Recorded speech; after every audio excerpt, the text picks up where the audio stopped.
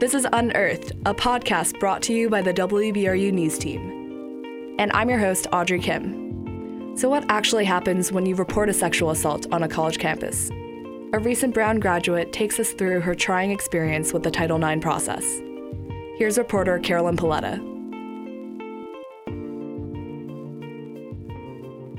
Year after year, studies of American universities have produced the same shocking statistic.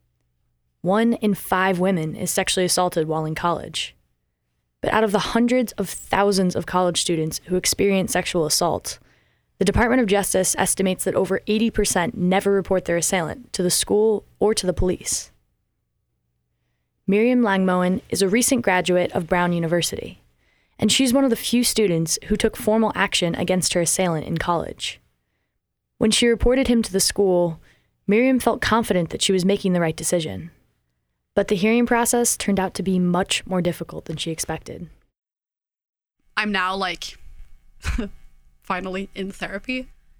Sort of the general consensus among the providers is that my PTSD is caused not so much by the fact that I was sexually assaulted as by the fact that I had to relive it over and over again for a year in increasingly harsh, hostile, and clinical settings.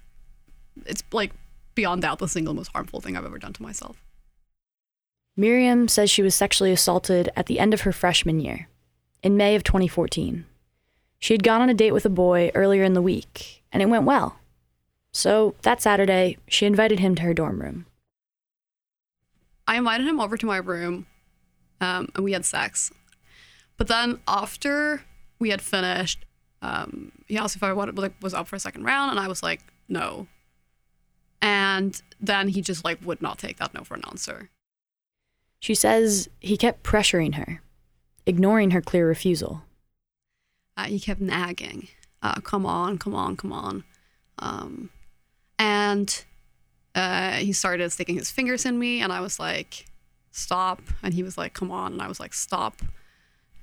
I didn't freeze in that sense of the word. I didn't panic. I was just sort of very rationally thinking okay, I've said no, 4, 5, 6 times. He's not listening. I don't know what he's going to do. I've thought through what's going to happen if I am attacked in a back alley or at a party if someone tries to grope me. And in all those scenarios, I've been, super violent. Someone attacks me and I just key them in the face, I had a battle plan, but I did not have a battle plan for just being in my freshman dorm, curled up on my side, just saying no repeatedly to this boy who just would not listen. Eventually, to protect herself, she did what he asked. I kept being I just want to go to bed. I just want to sleep. I just want to go to bed. I'm sorry, I just want to go to bed. He kept being if you blow me, you can go to bed. If you blow me, you can go to bed. Again, while he's sort of leaning over me and his finger's still in me, please stop, please stop. So in the end, I gave him a blowjob and we went to bed. The next morning, Miriam left her room while he was still sleeping. She felt like she needed to get away from him as fast as possible and hoped that by the time she returned to her room, he'd be gone. But he wasn't. That was the moment at which I realized that something was terribly, terribly wrong. I've literally never in my entire life, sooner or later, been as afraid as I was right then. It was just I walked in and I just went into a complete panic to see him. It wasn't awkward. It wasn't a morning after type thing. It was just sort of my body responded like I was in a room with a predator. Miriam didn't know what to do. So she met with an advocate from Brown's Sexual Assault Support Center. The advocate, who was a fellow Brown student, explained that if she wanted to take action, she could report him to the police or to the school. At first, Miriam wanted to file a report with the police. She went down to the station the next day to provide a statement. But right as they were about to file her report, a detective told her something that stopped her in her tracks. He asked me if I was prepared to have my picture in the paper. And I said, what? And he said, oh yeah, because of course police reports are public record. So, and with all the talk that's been recently about rape on college campuses, the Providence Journal will snap this up like that. You're going to be contacted by so many people. Your name will be printed. And I just freaked out. Journalists do not publish the names of sexual assault victims without their consent. But Miriam didn't know that, so she withdrew her report. Yeah, I just pulled back my report. I said, no way. I'm not signing it. I'm not doing it. Miriam's attempt to report to the police fell through. But she knew she could still take action against her assailant through the school's Title IX reporting system. So here's a little history on Title IX investigations. Up until 2011, schools weren't mandated to take action when students came forward with complaints of sexual assault. Lynette Labinger is a private practice lawyer in Rhode Island who's been working in higher education law for decades.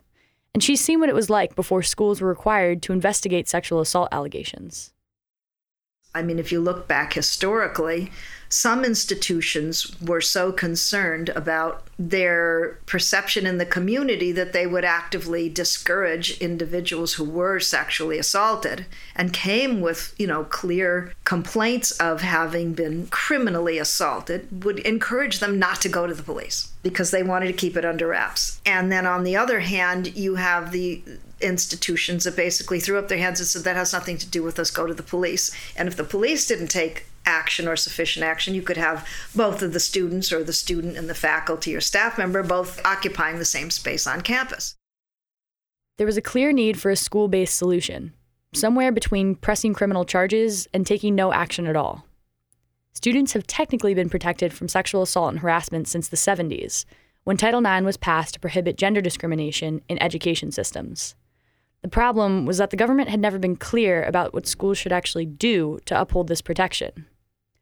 The Obama administration changed this. In 2011, they published a letter titled Dear Colleague, which required every school to create an internal investigation process for sexual assault allegations. In the letter, the administration made it clear that if schools refused to comply with the new guidelines, they would no longer be able to receive federal funding. The result was that every school that received a dime from the federal government designed its own mini judicial system, through which they could investigate complaints of sexual assault and take action against the perpetrator if necessary. As you can imagine, creating a trial system based off of a letter did not exactly ensure the best judicial practices. Some central components of the letter were vaguely worded, which allows schools to have very different interpretations of their meaning. For example, the letter requires schools to take action if, quote, a school knows or reasonably should know about student-on-student harassment that creates a hostile environment. Here's Lynette again. Well, if you look at the definitions of hostile environment, they are written in subjective, descriptive terms, including reasonable person and alter the environment, and words that you cannot say 1 + 1 = 2. So you can find the same set of facts, the same kind of factual description, where one says that's not enough and the other one says that's outrageous. And while there's a clear moral obligation to protect students from sexual assault, the schools are also concerned with protecting themselves against lawsuits. Sometimes the colleges and universities look at it not so much from the standpoint of what's right, what should we be doing here that's the right thing, as what do we need to do to not get sued? And if that makes it 10 times more complicated to do it, then that's what we're going to do. Miriam didn't know it as she walked into the dean's office to file a sexual assault complaint, but she was about to find out just how complicated the Title IX process can be. Starting the complaint process was pretty simple. She met with the dean, told her what happened, and the dean confirmed that her complaint was eligible for a Title IX investigation. All Miriam had to do was submit a 1,500-word witness statement describing the assault and provide a testimony.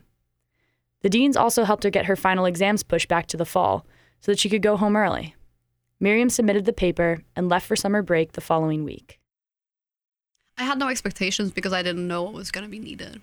I think that's also a problem with these kind of processes is often people will say, oh, well, but if you ask for help, we will provide it. But you don't even know what to ask for.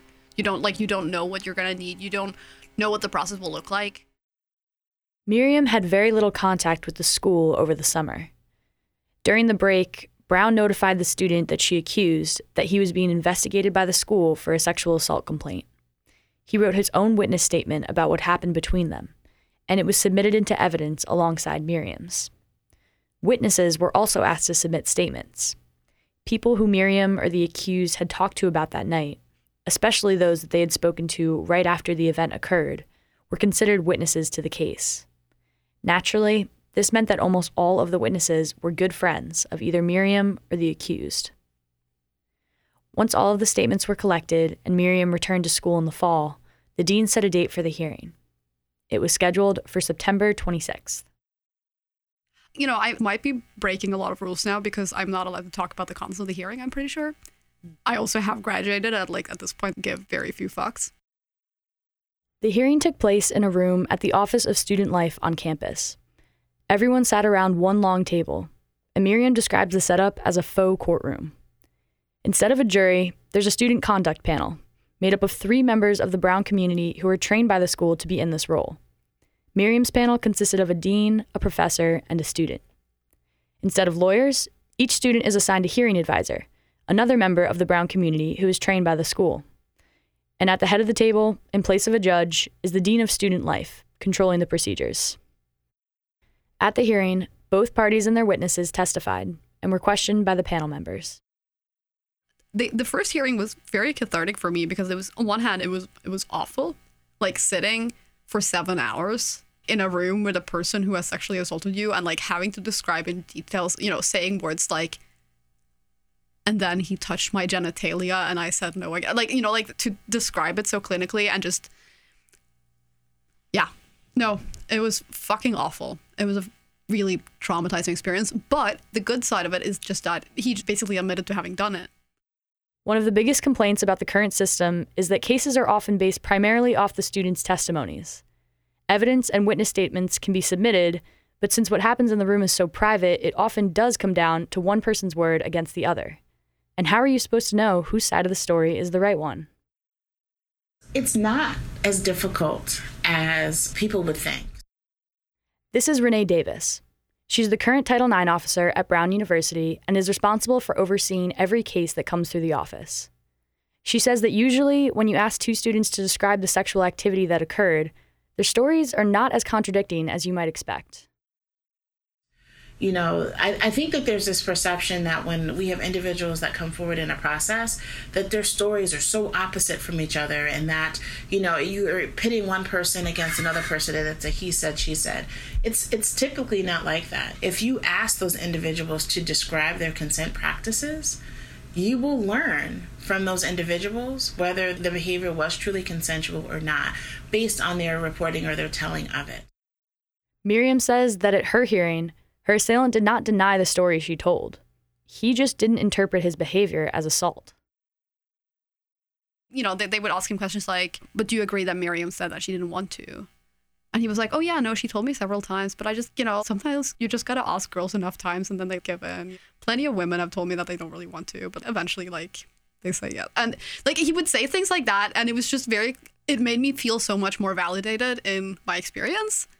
And it made me also feel very validated in reporting him. Like, I was just sitting there thinking, Jesus Christ, it seems pretty obvious that I'm not the only person who's had a really bad experience with this guy. Like, now this seems like a public health and safety thing.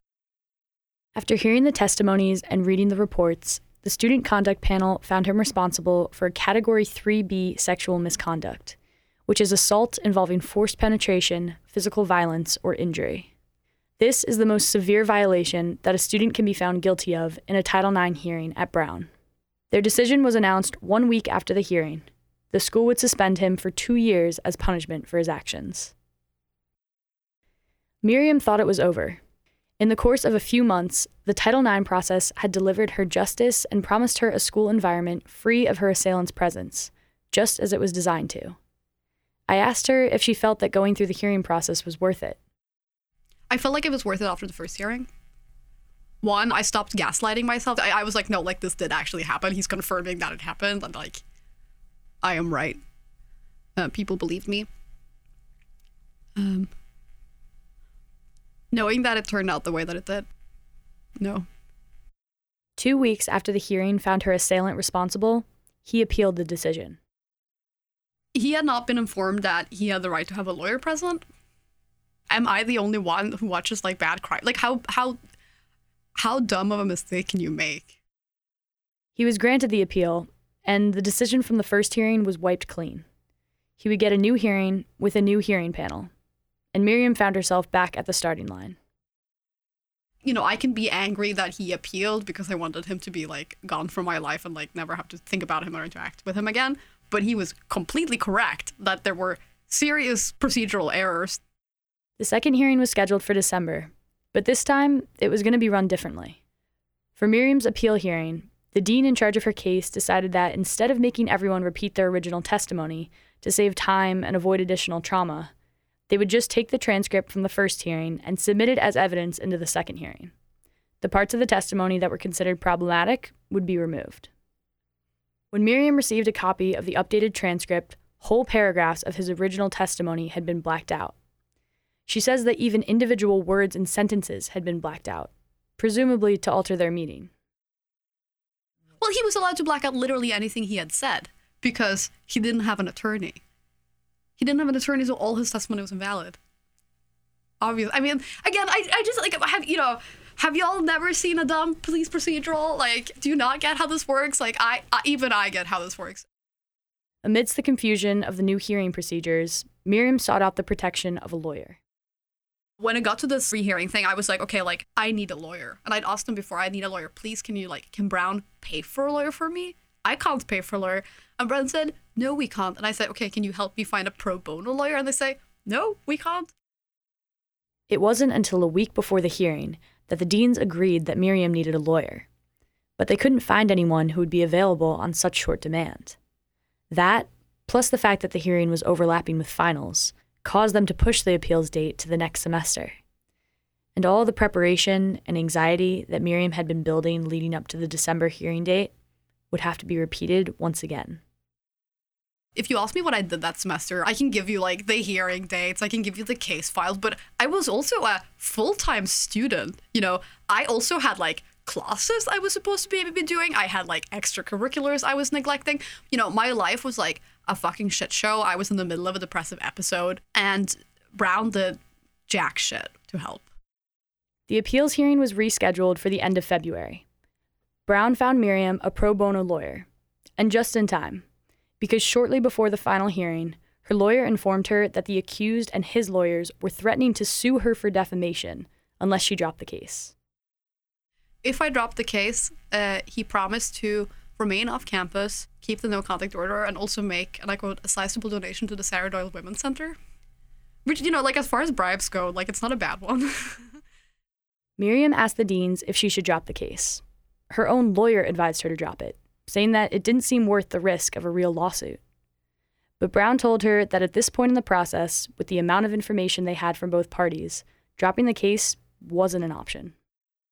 If you don't show up to the hearing, if you don't testify, we're still going to go through with the hearing. We'll submit your testimony from the first hearing into evidence. Brown will proceed with this case even if you don't. Like, the only thing you can do to shut this down now is, like, to say, like, actually, I was lying the whole time. But otherwise, we're just going to go through. So, like, he can offer to donate money to the Women's Center as much as you want, but we're not going to stop it.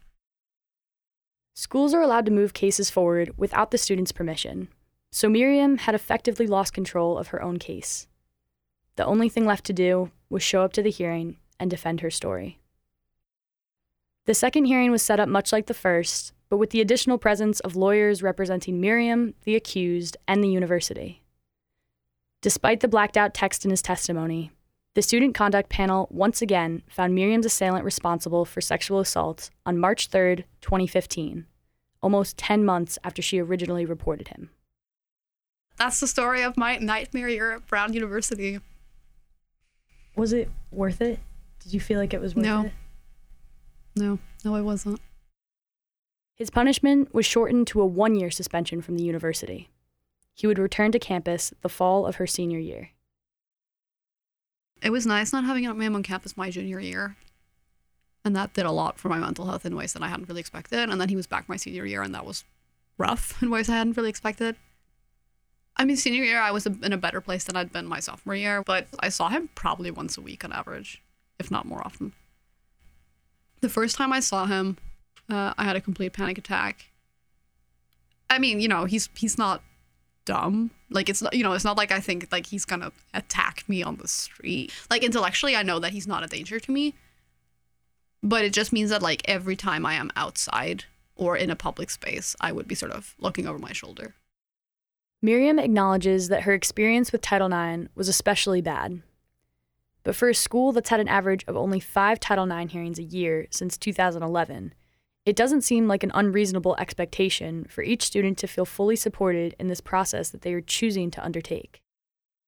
They say, oh, but like all the survivors that come get help, without sort of taking a serious and critical look at the fact that, again, there are like 4 or 5 reports a year on a campus of 8,000 people. That's ridiculous. Like, what's wrong?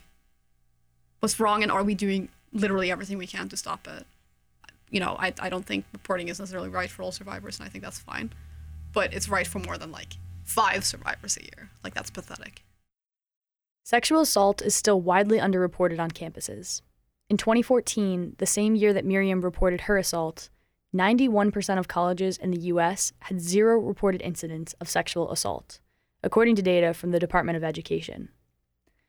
So, despite her experience with the Title IX system, Miriam says she would never discourage a survivor from reporting. I can say that, like, for statistical purposes, I think it's important that Brown, like, knows how prevalent this actually is, like, that they, like, these numbers aren't hidden. For, like, anyone who is, like, willing and able to report, I think that is important. But I just have every understanding in the world for why that can be too difficult of a hurdle for people. Because, again, if I had known that my case would turn out the way it did, I wouldn't have done it. The Title IX system is a catch-22 for survivors. It's the only way for them to remove their assailants from campus and feel safe again, without having to give up the significant time and money that a criminal case requires.